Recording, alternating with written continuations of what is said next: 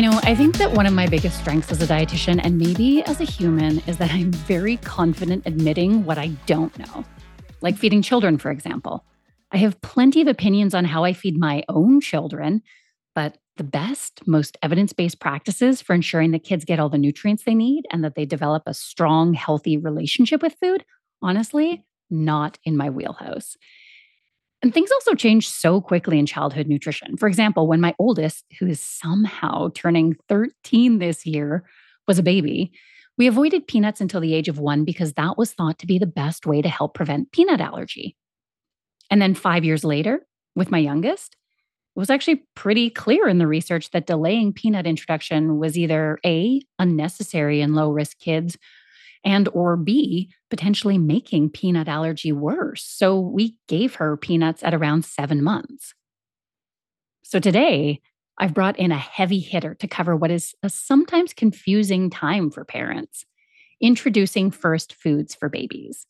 We are talking to Nita Sharda, a registered dietitian in Winnipeg, Canada, and one half of Healthy Happy Eaters, an amazing Instagram account and educational resource for parents looking for evidence-based advice for feeding their kids. We are going to talk about everything from when is the right time to start solids to the internet controversy around iron-fortified cereals, from baby-led weaning to why you might actually want to rethink sippy cups. I know.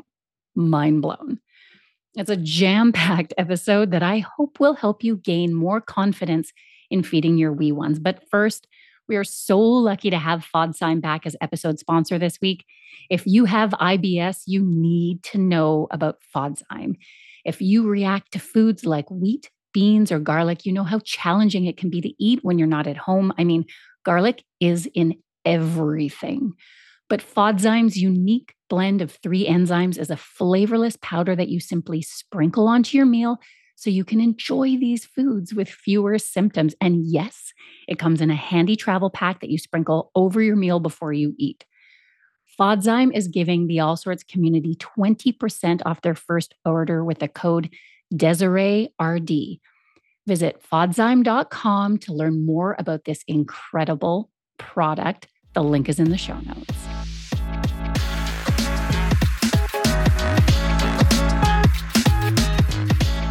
Nita, thank you so much for coming to chat on the All Sorts podcast.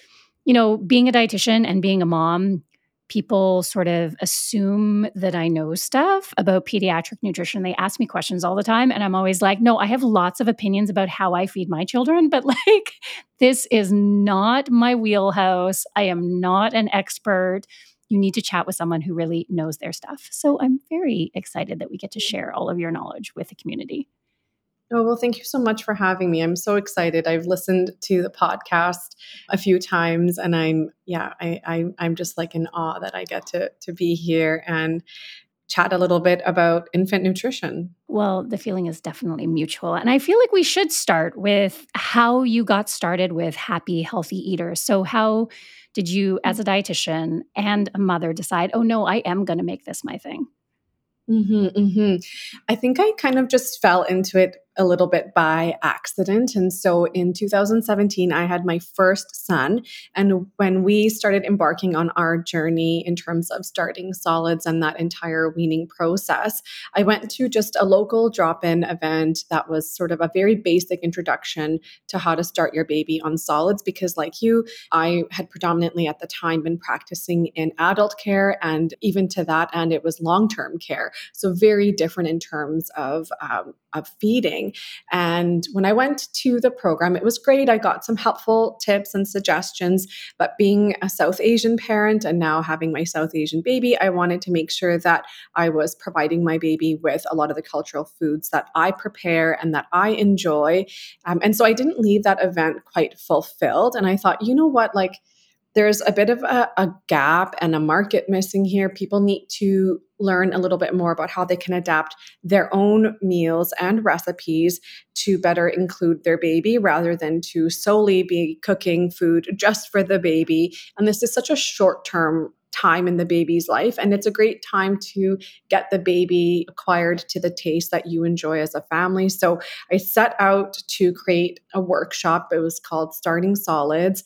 And I actually used to run it from my home and then eventually grew out of that space, ended up in a few community centers. And then, sure enough, by the time I had my second son, a friend of mine, Jessica Penner, who is now my business partner at Happy Healthy Eaters, she's got a really great niche for food photography and sort of the back end of blog and course development. So we decided to kind of put our two heads together and launch an evergreen e-course called Start Solids Confidently, where we I think exactly that, teaching parents how to feed their baby with confidence. And so that was how I got started. It was just through my own weaning journey and a bit of, I guess, maybe feeling a bit isolated in terms of not having culturally relevant information and wanting to do things a bit differently. Yeah. And it's such a vulnerable time, when you are a new parent.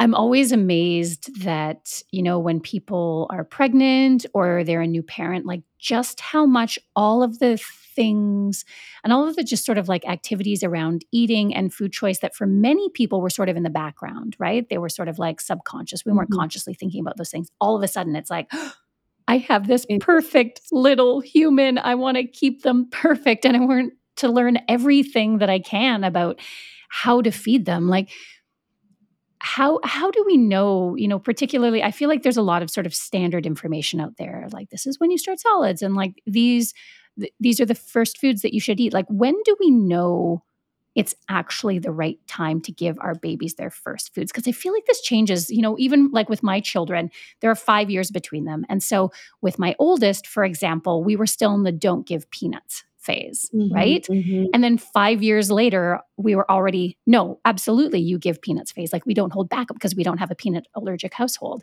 And so I feel like things change all the time. And Yeah. so how do we know? Like what does the evidence say now on like what is the right time to give their babies first foods? Is it really about like, ooh, 6 months and start, or is there something else we Mhm. should be looking for?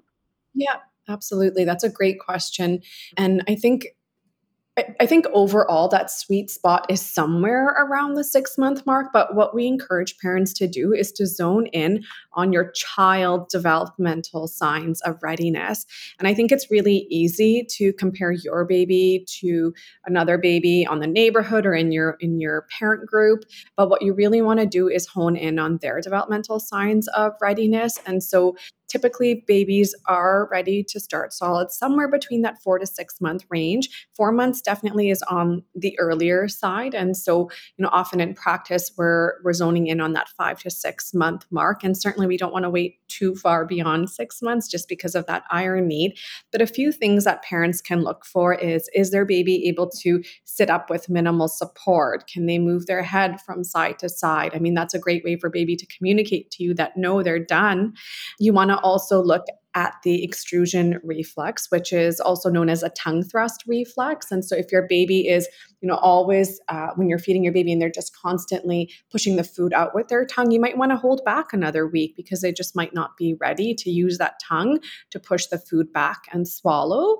And then a lot of babies around 4 months, they are just like hawks looking at their parents every time they're eating, which is a sign that your baby may be ready for solids or that they're showing an interest. But again, you kind of want to go through this as a bit of a checklist to help ensure that your baby is ready. And so, for context, if we were to assume that two babies were born at the same had the same due date, but one was born at 38 weeks and one was born at 42 weeks.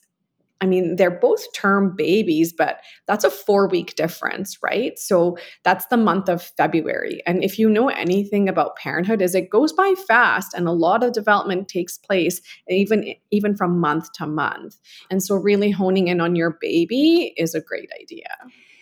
And so if your child gets to 6 months, but say they're still using their tongue to like push everything out, is it okay to wait another week or two? I feel like many folks think that 6 months is that, oh, we have to start, they're at 6 months. Yeah, you can wait a week or two for sure. And I think, again, we don't want to wait too far beyond that. And there are things that you can do to help your baby sort of settle that reflex a little bit. And so, if you don't have the support of a dietitian, you can also work with local occupational therapists or speak to your physician for additional support as well. So important when you said, like, when I'm thinking back to my kids being little, that idea of, oh, well, like my mommy group's baby is already eating solids, but my baby's not eating solids yet. I feel like we do this as parents, particularly with our first children, this idea that, oh, they're somehow falling behind. And, I remember people used to say to me, well, most people aren't still wearing diapers when they go to high school. Like, it's going to be like, it is going to Mhm. be okay. And to let your baby really show you that they're ready, and it does take a lot of confidence in order to be able to Yeah, do that. no, 100%. And, I'm sure maybe some of the listeners can appreciate this, but I actually received the green light to start at 4 months.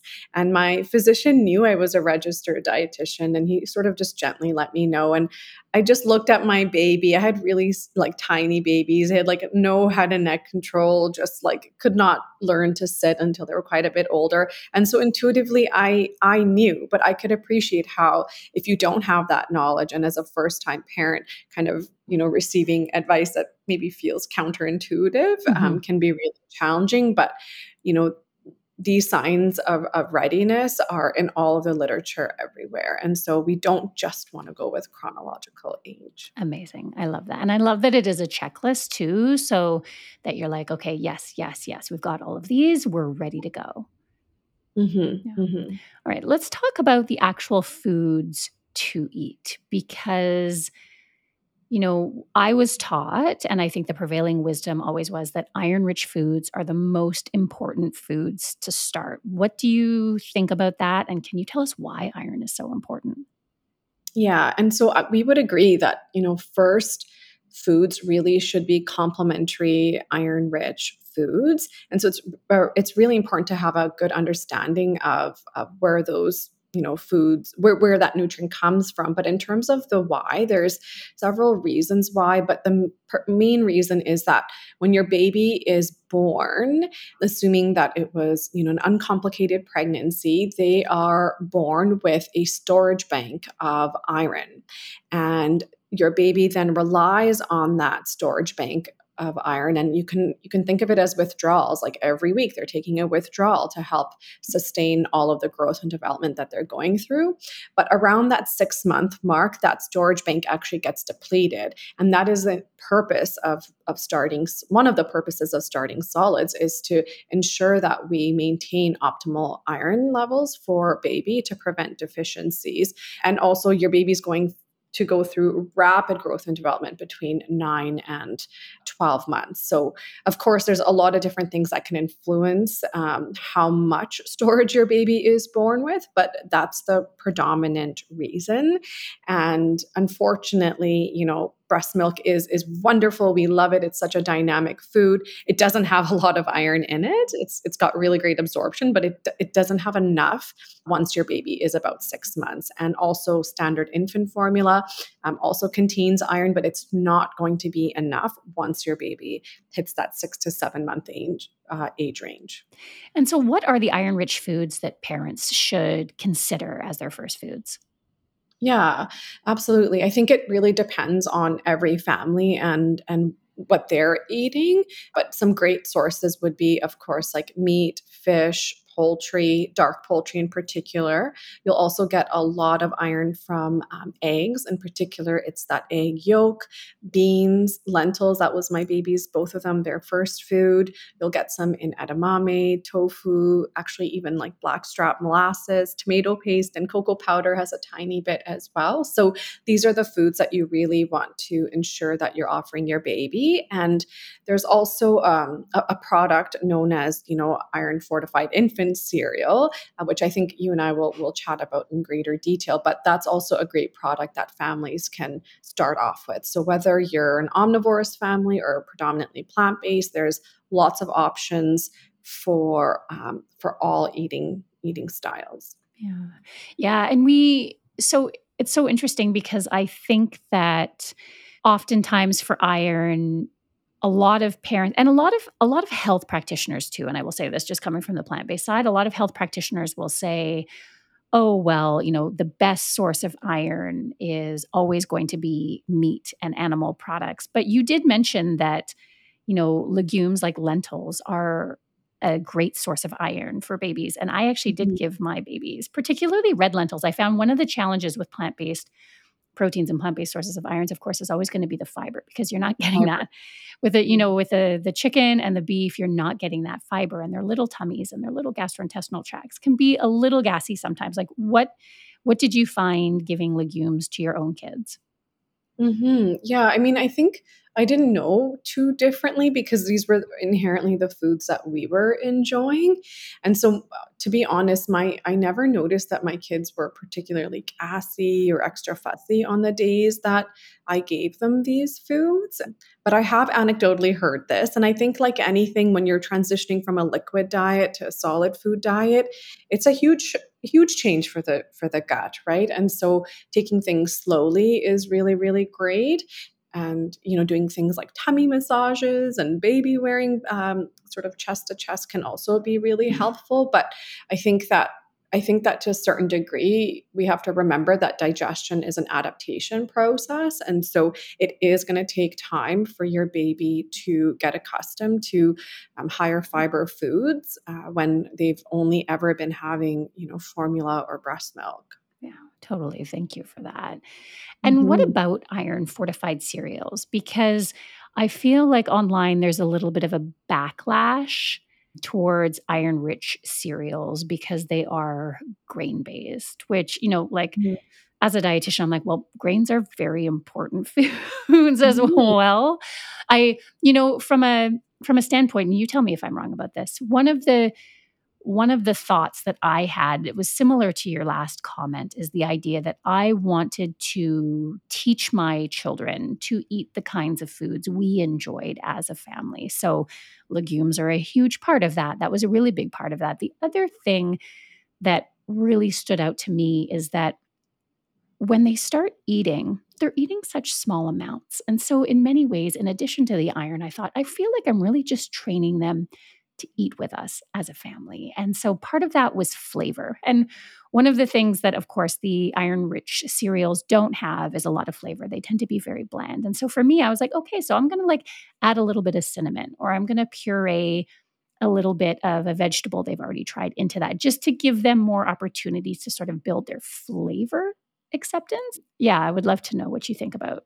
Yeah, yeah. I mean, I think there's a whole host of reasons why folks may have really emotional feelings towards infant cereal. I think one of them being that it is a quote unquote processed product and it's fortified, right? But I think that when there's a lack of understanding and knowledge around the importance of this, it's easy to fall kind of like prey to a lot of the fear mongering. So, we love the use of infant cereals and we think again it's a complementary iron rich food, right? It shouldn't be something that your baby is having like every single day at every single meal, but you can certainly use it from time to time, or just like you mentioned, adding in other foods to boost the nutrition content. So while it is a really great source of iron, it doesn't have other key nutrients like fat or zinc or B12. So things that I love doing was adding in finely shredded coconut flakes to it, or even like mashing up some seasonal fruit or adding an egg yolk. I think there's a lot of different ways that you can utilize infant cereal. And also we're huge on using it in recipes. So in a lot of baking recipes, you can actually replace about 30 to 50% of the flour with infant cereal, and you're going to get a very similar product. So we have a ton of recipes for biscottis and muffins that utilize infant cereal, and again, a great like first food for babies, where they can, you know, have something that includes a lot of other ingredients that parents are eating, but has the bonus of the added iron. Oh my God, I love that. Okay. I never ever thought of that idea. So I very much wish I had your guidance with me like years ago. I can't believe I never thought that, of course, this is essentially like a flour product and you could use it as a Yeah, flour. yeah. Yeah, so my babies are 4 and 6, and to this day, I still bake with it, or I'll use it to thicken smoothies because I think just by virtue of being a Punjabi household, we're omnivores, but we don't eat meat every single day. So I am often, trying my best to stay on top of their iron intake, and that's just one of the ways that we continue to do that. Oh my God, that's so smart. And I think one of the biggest challenges around this idea of processed foods is that we somehow believe that they don't fit in a healthy diet. And while obviously I'm very much for feeding our families as many whole foods as humanly possible. I think that when it comes to feeding our children, our own sort of fears and perceptions of what healthy looks like, but also sort of the diet culture messages that we absorb. This is a really important time to check in so that Yeah. we're sort of like, what are my thoughts around food and eating? Where do they come from? And are these something that I want to maybe take care and not to pass on to my kids? Yeah, no, absolutely. I think that when you start to feed your little humans, it's almost like a magnifying glass is being shined on the very sort of, I'll use the word challenges, right? The very issues that you yourself have to work through. And so I think going into it with some openness is really great, despite, how you're feeling. Parents might be really excited, others are nervous and anxious, but I think the big key takeaway is just be open. Be open to, different pieces of information that come along your way. Yeah, I love that. And so once we've got sort of our iron rich foods figured out, we're like, okay, baby's getting iron. How do we Mhm. introduce the other foods in their life, like fruits, vegetables, grains? Are there foods that we should still be pausing until a certain age to introduce? Or is the thinking now that we introduce gradually as we eat in our own family? Yeah, historically, the recommendation has been, pick a food, so peas, and offer that to your baby 2 to 3 times, then move on to sweet potato, do that 2 to 3 times. But actually, like in the evidence, that's sort of unfounded. There's no need to necessarily wait 2 to 3 days. Offering each food because it's going to take you a really long time to get to like a family dinner. So when I think about like chana masala or dal, there's like 10 different Yeah. ingredients that go into that. So I'm not going to wait 30 days before I introduce dal. I think, you have to do a bit of a risk assessment. So, if your baby, doesn't have FPIs or doesn't have any allergies, then you can probably group together foods that are not on that top priority allergen list, and it's probably going to be okay. Now, if you've got a baby with a lot of allergies or infant procticulitis, then I think, we're in a different ball game, right? I think then a very slow and steady, one by one approach, very systematic, might be what's best for that feeding diet. And so I think it really just depends. But overall, if baby is not high risk for allergies and doesn't have any, you can definitely mix these foods together. And I find in practice a lot of the families that try to do it, where it's like, okay, 3 days and then 3 days and then 3 days, they end up just, they kind of end up giving up and just like lumping a bunch of foods together. Because I think you see your baby, they're so excited to eat, they want to start joining you in on those family meals, and then up, like you hand them some of the food off your plate, right? And Yeah. so I think parents need to ultimately do what works best for them in terms of the evidence. It's okay to mix a couple different food groups together. Just be mindful of those top priority allergens. Oh, okay. That's so helpful. So if your baby already doesn't not have evidence of allergies and you're not from a high risk family, like you have like anaphylactic peanut and tree nut allergies yourself. So if you are not in that category, now the wisdom is, of course, you can, make sure that you have some mixed foods as you introduce so that it can be more like normal feeding. Correct. Yep. Incredible. Yeah. I feel like Mhm. then this is the maybe perfect place to introduce the concept of baby led weaning, which is something that again, like my oldest is turning 13 this year. So like 13 years ago, never heard of it. And Oh, then, 8 years ago we were like, oh, baby led weaning is sort of the way. Like, what is baby led weaning? yeah. You know what?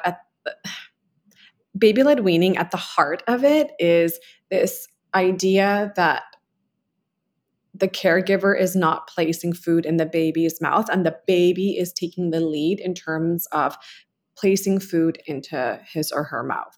And so it can often look like a baby holding a piece of food. So imagine a drumstick or maybe a little muffin that they bring to their mouth and they gnaw on it. Or it could be a preloaded spoon with a little bit of puree on it that they're then self feeding. So I think there's a big misconception that it's like totally skipping the puree stage, but that's not necessarily true.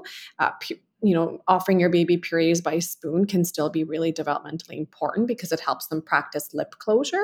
But generally, these babies are doing a lot of finger foods right from the get go. And it comes from the name itself comes from the UK. And in the UK, they use the word weaning a little bit differently than we might in North America. So when I first heard of baby led weaning, I was like, I'm not ready to wean. I thought it was like weaning off the breast or chest. And then I was wrong. And then I kind of realized, okay, like this is how they view the word weaning. It's the start, the very first start of solid food is the initiation of sort of a long weaning process. So that's why I think there's a bit of confusion around the term. Yeah, it is really confusing because I do think we think of that term weaning as like, okay, so no more milk then, like 6 months, no Yeah, more milk, but that's not. It is about the introduction of not true at solids. all. Yeah, yeah, yeah, yeah. And so, how do you decide? Because I feel like proponents of baby led weaning are very strong in that they're like, this is the way to ensure sort of like healthy eating development. And is this sort of like a philosophy that you follow to the letter, or are there some sort of insights that we can introduce, even if sometimes we are feeding our babies, for example? Yeah, again, and I think going back to that conversation we had with cereals, like it's so easy to get stuck in dichotomous thinking where it's like this way or that way. And at Happy Healthy Eaters, we actually just want parents to get comfortable with the gray and not be so black and white in their thinking.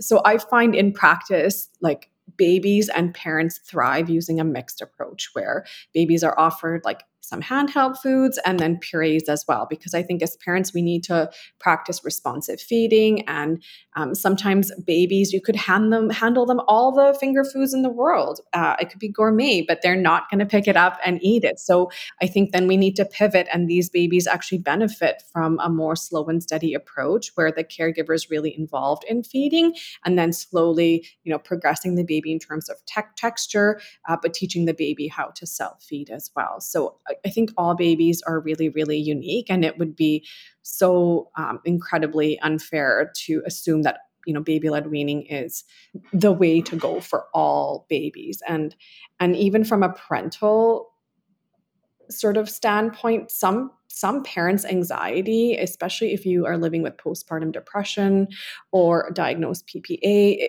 I mean, sometimes that gets in the way as well. And so it's a lot of coaching in terms of, starting slowly but progressing, right? That's the key word, is like either way we need to progress, right? So whether you start with baby led weaning or purees, by the time your baby hits their first birthday, you want to essentially see them having bite-sized pieces of the family meal.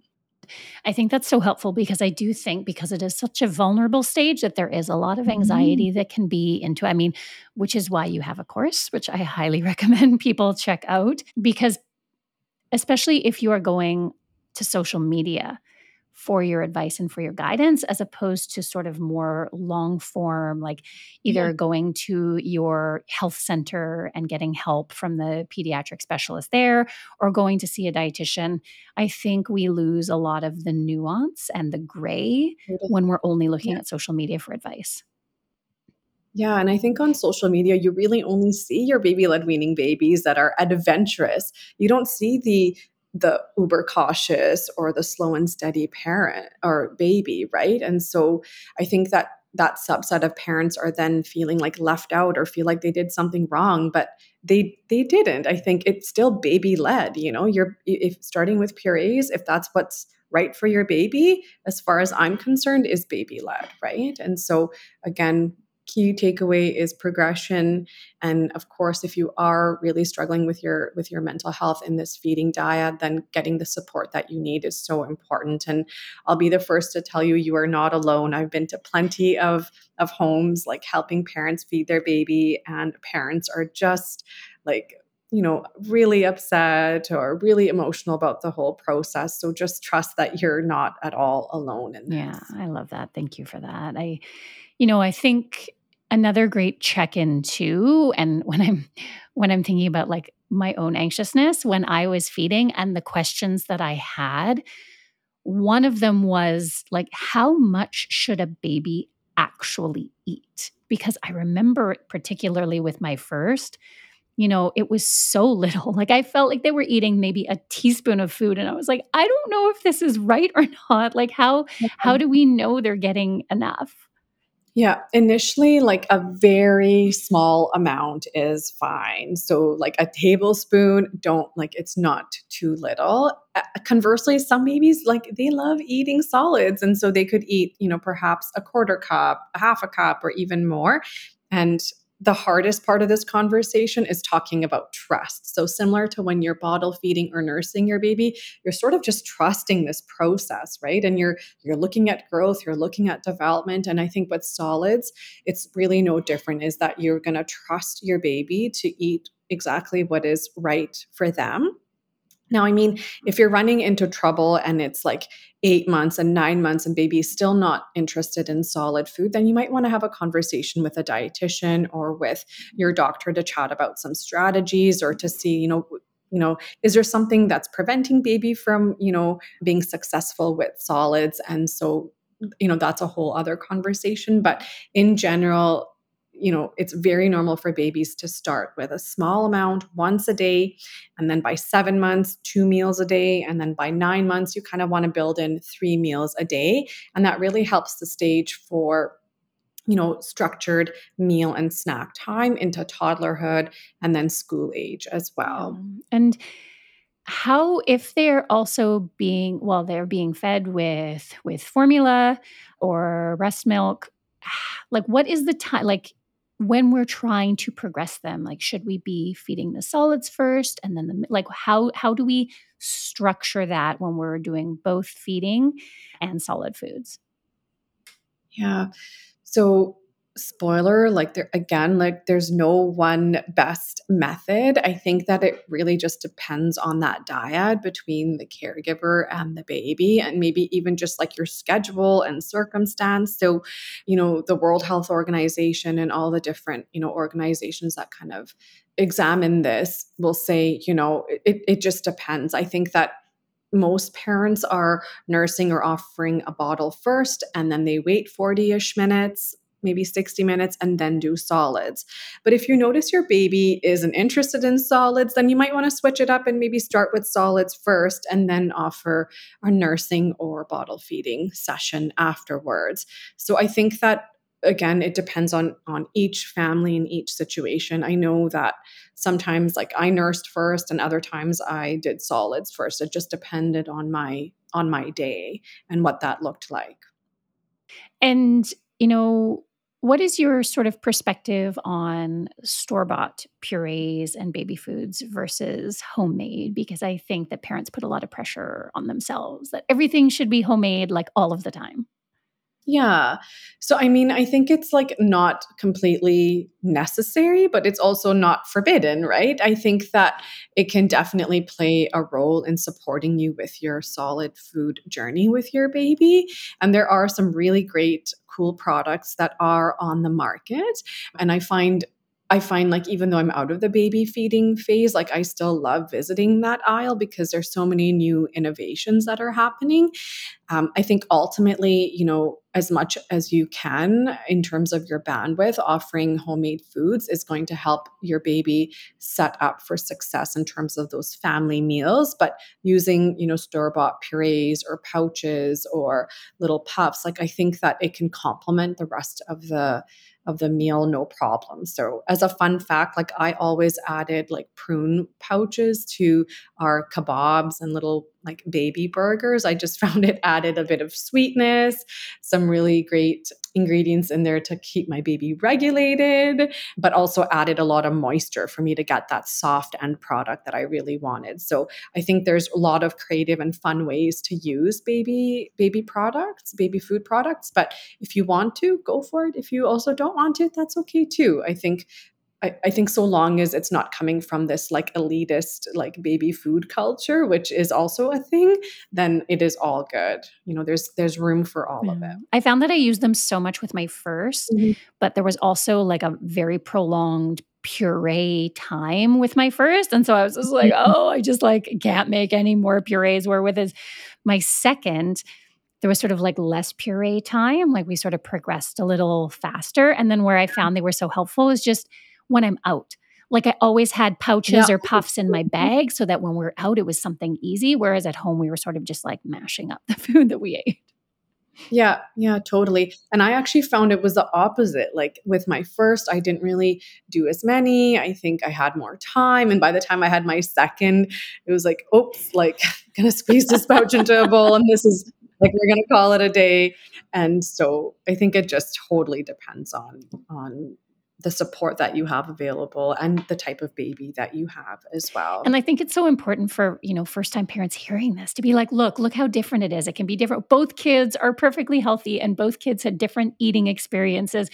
But you did mention prunes Mhm. and you did mention like gut stuff. And so I want to talk a little bit about solids and like poops. I mean, parents are obsessed with feeding, parents are obsessed with poops.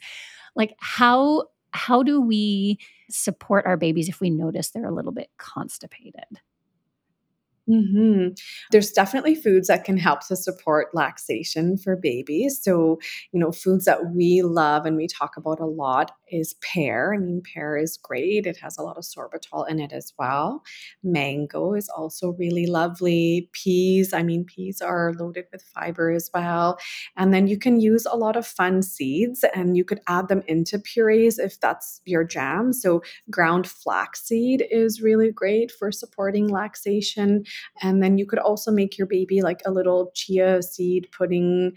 And I loved using canned coconut milk because it was extra fatty and flavorful. So there's lots of different foods that you could offer. Some families, I might even recommend that they dial back on iron fortified infant cereal, because that could be bumming baby up a little bit, especially if it's something that they're offering every day or multiple times a day. I might just ask them to dial back a little bit. Otherwise, things like the I Love You baby massage is really great for their belly and ensuring that they're adequately hydrated. So, offering more nursing sessions or a bottle. And then, if your doctor is comfortable with it, you could also offer 2 to 4 ounces of water just to keep them really well hydrated and to soften that stool. And so those are all great foods in addition to the prunes. I think we talk about prunes a lot, but there's lots of other foods outside of prunes that can be so helpful for a baby and their tummy. Okay, so potential causes of constipation then in our babies. It could be if we're feeding iron cereals 3 times a day because iron sometimes can be, it doesn't always, but it can be constipating. So hydration is really important. So feeding or potentially some water if that's appropriate for your baby. And then Yeah. fiber. So adding in those fiber, the sorbitol rich fruits like mango and pear, but then also fiber. So like ground flax in some foods, maybe some ground chia. So all of those things. You mentioned water, and when when should we consider water and when should we not consider water? Yeah, you can start to offer babies a little bit of water, no more than 2 to 4 ounces at 6 months. And the reason why we cap it is because we don't want it to displace the intake of human milk and formula. That being said, if you are offering water, we recommend offering it in an open cup or in a straw cup. I love the open cup because it helps teach your baby lip closure. And lip closure, again, is a really important skill for when you're eating and swallowing, but also speaking, right? Like certain words you can only say if your lips end up closing. And so it's also just a skill that your baby needs to develop. And the other reason why we, encourage offering a few sips of water is because it helps your baby to understand, okay, when I'm hungry and I need food, like I eat food, but when I'm thirsty, I drink water, right? So it's a great way to teach your baby about another beverage that down the road will help them to quench thirst, right? Okay, so you mentioned specifically open cup or Mhm. straw cup, not sippy Mhm. cup. Tell me about that. Yeah. Yeah. So sippy cups, oh, there's like so many and they're so beautiful. And so I can appreciate why like someone might want to buy so many of them, but you really don't need them. And the reason why is because they act very much like a bottle in disguise, right? And so the baby has to use the same motion in terms of like a sucking pattern when using a sippy cup, especially one with a hard spout. So instead, we recommend teaching them to suck from a straw or to drink from an open cup because again, eating is about, you want to view it as like it's a skill, right, where they're learning to eat and drink, and so it's a little bit about mastery. I think if you're going to offer it the odd time here and there, like sure, no big deal, but like consistently, maybe not going to work to that that benefit in terms of like progression with Okay, skills. my mind is blown because I feel like this whole landscape is Mhm. dominated by the sippy cup. So, like, It is. the idea that we're like, no, It we want is. to teach our wee ones other skills, both on like Yeah. how to do those mouth movements, but also even the skill that water is for thirst and food is for hunger. Mhm. But speaking of other drinks, milk or plant-based milk, like what do we do around that? Like when do we introduce it? How do we introduce it? Yeah, and so I mean, I think if a family is wanting to transition eventually to cow's milk, you can start that somewhere around the 12-month mark. If a family wants to extend nursing, then they're also welcome to do that, and they don't need to introduce a cow's milk or a plant milk. And then if babies are or toddlers are being raised in a vegan household, predominantly plant-based household, or if they have cow's milk protein allergy, there's a bit of a you'll get mixed opinions, but certainly we don't want to be offering a lot of the lower calorie plant beverages that don't have, adequate fat and protein. So that in that case, you might want to work a bit more one-on-one with a dietitian who can kind of zone in on like what your baby's already accepting or your toddler. And I think you probably know this, like toddler food acceptance is like a whole other podcast episode, but you kind of want to look at what does the rest of their intake look like? What are the gaps? And then what milk is going to help support that need? And in some cases, like we've done some assessments, and babies benefit from longer term use of an infant formula before we move them onto a plant-based beverage. But for most babies, there always is going to be a really great option that is going to work for the entire family. We just want to make sure that we have adequate fortification, fat, protein, because that liquid diet actually surprisingly still provides them with a lot of energy. So we had looked at a few studies, and even at 12 months, 40 to 60% of a 12 months energy needs are met by some form of a liquid. So kind of goes to show how important that milk, human milk, or formula really Yeah, is. and so I typically, when people ask me, I typically Mhm. recommend soy milk as the plant-based Yeah, milk to wean onto yeah, because of the protein and the fat. Like it's the most nutrient dense, and I think that message gets lost a lot. A because there is a ton of misinformation about soy, like a so literal ton. Soy is good for you. There's a podcast on it. I'll link it in the show notes. But I also think that oftentimes as adults we choose plant-based milks as, as like lighter beverages. We're looking for lower carb or we're looking for lower calorie, mhm, and that is the exact opposite of what we want to give our. opposite. We forget that our babies go from like this tiny to like full grown humans in like 16, 18 years. The amount of energy required to sustain that growth is phenomenal, and it's the opposite of what we want when we're Mhm. 40, but like they need that Yeah. energy.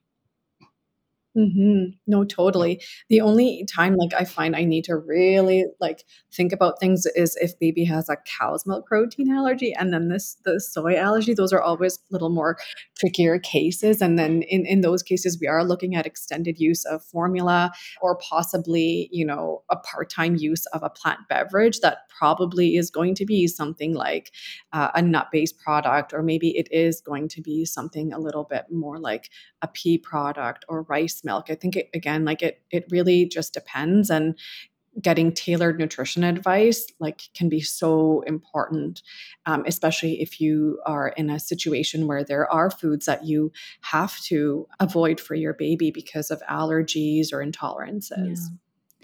I have one more biggie for you before we move on to the rapid Mhm. fire, and that is supplements for babies. Mhm. So, lots of folks are very supplement focused in their own life and probably wondering, well, what about babies? What can I give them? What do they need? And are there additional things that we can give our very young children to ensure that we're covering all their nutritional bases? What's your thought on that? So I mean, like, we definitely recommend vitamin D. That's very important for babies, but almost indefinitely. Like, we live in a northern climate. And for those of us who have slightly more melanated skin, our healthcare provider might advise that we take an even higher dose of vitamin D. Otherwise, when it comes to iron, I think it really just depends on each family's situation. So, there have been a few times where I'm working with a plant based family, and we may decide to supplement with vitamin B12, just because it's a bit trickier to find that in plant based foods. And then sometimes, we've looked at some iron as well. But again, I think working one on one with a dietitian to determine like risk factors and then the best product is going to be really, really great, just because, again, like those iron needs are really high. If babies are predominantly plant based, you want to just ensure that they're getting enough. And so, in some cases, iron may be helpful. But on the whole, I think if your baby or toddler is eating a wide variety of foods, and again, zone out, don't just look at like the one meal that they rejected or threw on the floor. But if they're eating a wide variety of foods, over a week, over 2 weeks, then chances are they don't need an additional supplement. Again, I think I sound like a broken record here, but a dietitian can always support you in making sure that your baby is getting what they need. And if not, then I think that's where supplements can be such a great tool in your toolkit for Okay, feeding. so generally speaking, vitamin D for all, Mm, and then the rest from food. I correct. love that. Yeah. Thank you. Okay, let's move on to the rapid fire Mhm. questions now. Sure. So, we're all hoping, given the wealth of knowledge that you are, that you can make us all feel a little bit better by letting us know one thing your kids absolutely refuse to eat. I hope there's one. There's a lot, but like they're not like big into a lot of vegetables unless it's Indian. Like if I make saag or if I make, okra, like they'll eat that. But if I made a Greek salad, like they would not touch that. So, we struggle definitely with like raw vegetables and then vegetables that are cooked in a way that's not Indian. Okay. My oldest ate everything, and I 100% congratulated myself because it was some like dietitian coup. And then my youngest is same way. She's like, I don't really like vegetables. I will sometimes eat cucumber, but I don't like vegetables. Like, crying in Yeah. my soup. Yeah. Yeah. Okay, sweet or savory? What do you prefer? Oh, Yeah. sweet. Your favorite I'm too tired to cook meal? Oh, cereal, like good old box cereal is great. Or we do this a lot when the weather is really nice, because if you know anything about Winnipeg summers, they're really hot, is smoothies and like popcorn. It's like a balanced I meal. love that. Yeah. I have not done smoothies for dinner, and I feel like the popcorn, like, my kids would be win-win. Yeah, because then we have time to go out to the park or do other things, other than be in the kitchen and cook. So I got that from Jessica, and yeah, we do that like several times over the summer just so we can get out and go to the beach or have fun, and it travels really well I too. love that. Okay, what you're Mhm. watching right now? Oh, Nothing. If I'm being honest, nothing. Okay, so what is your secret to not crashing in front of Netflix at the end of the night then? An early bedtime, both we're in this like phase where both boys like do really well when we sleep with them. And so it's really hard to pass up the opportunity to have an early bedtime. And well, and I know this about you too, is that you protect your sleep. So that's what I do too, is go to bed early. That's like the kick in the pants I need to be like, you don't need to watch something, go to bed an hour earlier. Yeah. Yeah. Yeah. How much better rested would we all be? Okay. Totally. But when the next season of Bridgerton is on, I will be tuning into that. So I don't know when that's happening, but I did really like that, and I'll show up when that is I playing. just watched Queen Charlotte, the Bridgerton story, when I was on a trip, and I loved it. I don't know how Shonda Oh, Rhimes awesome. makes such delicious television, but she Mm, is flawless. Anyway. phenomenal. Yeah, she's Okay, great. last one. 3 things you'd bring with you to a deserted island. You already have your family. Like it could be Yeah, non-food. and like objects, anything. 3 things you'd bring with you. Yeah. So like assuming I have some Wi-Fi, I'd probably bring my cell phone. I'd probably bring my pillow because, I need to get some like good rest, and then probably dark chocolate because life is just too short to pass up on dark chocolate. I love that. Nita, thank you so Mhm. much. This episode is going to be so jam-packed with information, and I know that it's going to be so helpful to so many parents just feeling a lot more confident in trusting the process, trusting their babies, and trusting that it's all going to be okay. Totally. I'm so glad that we had this opportunity. Thank Thanks, you. Desiree.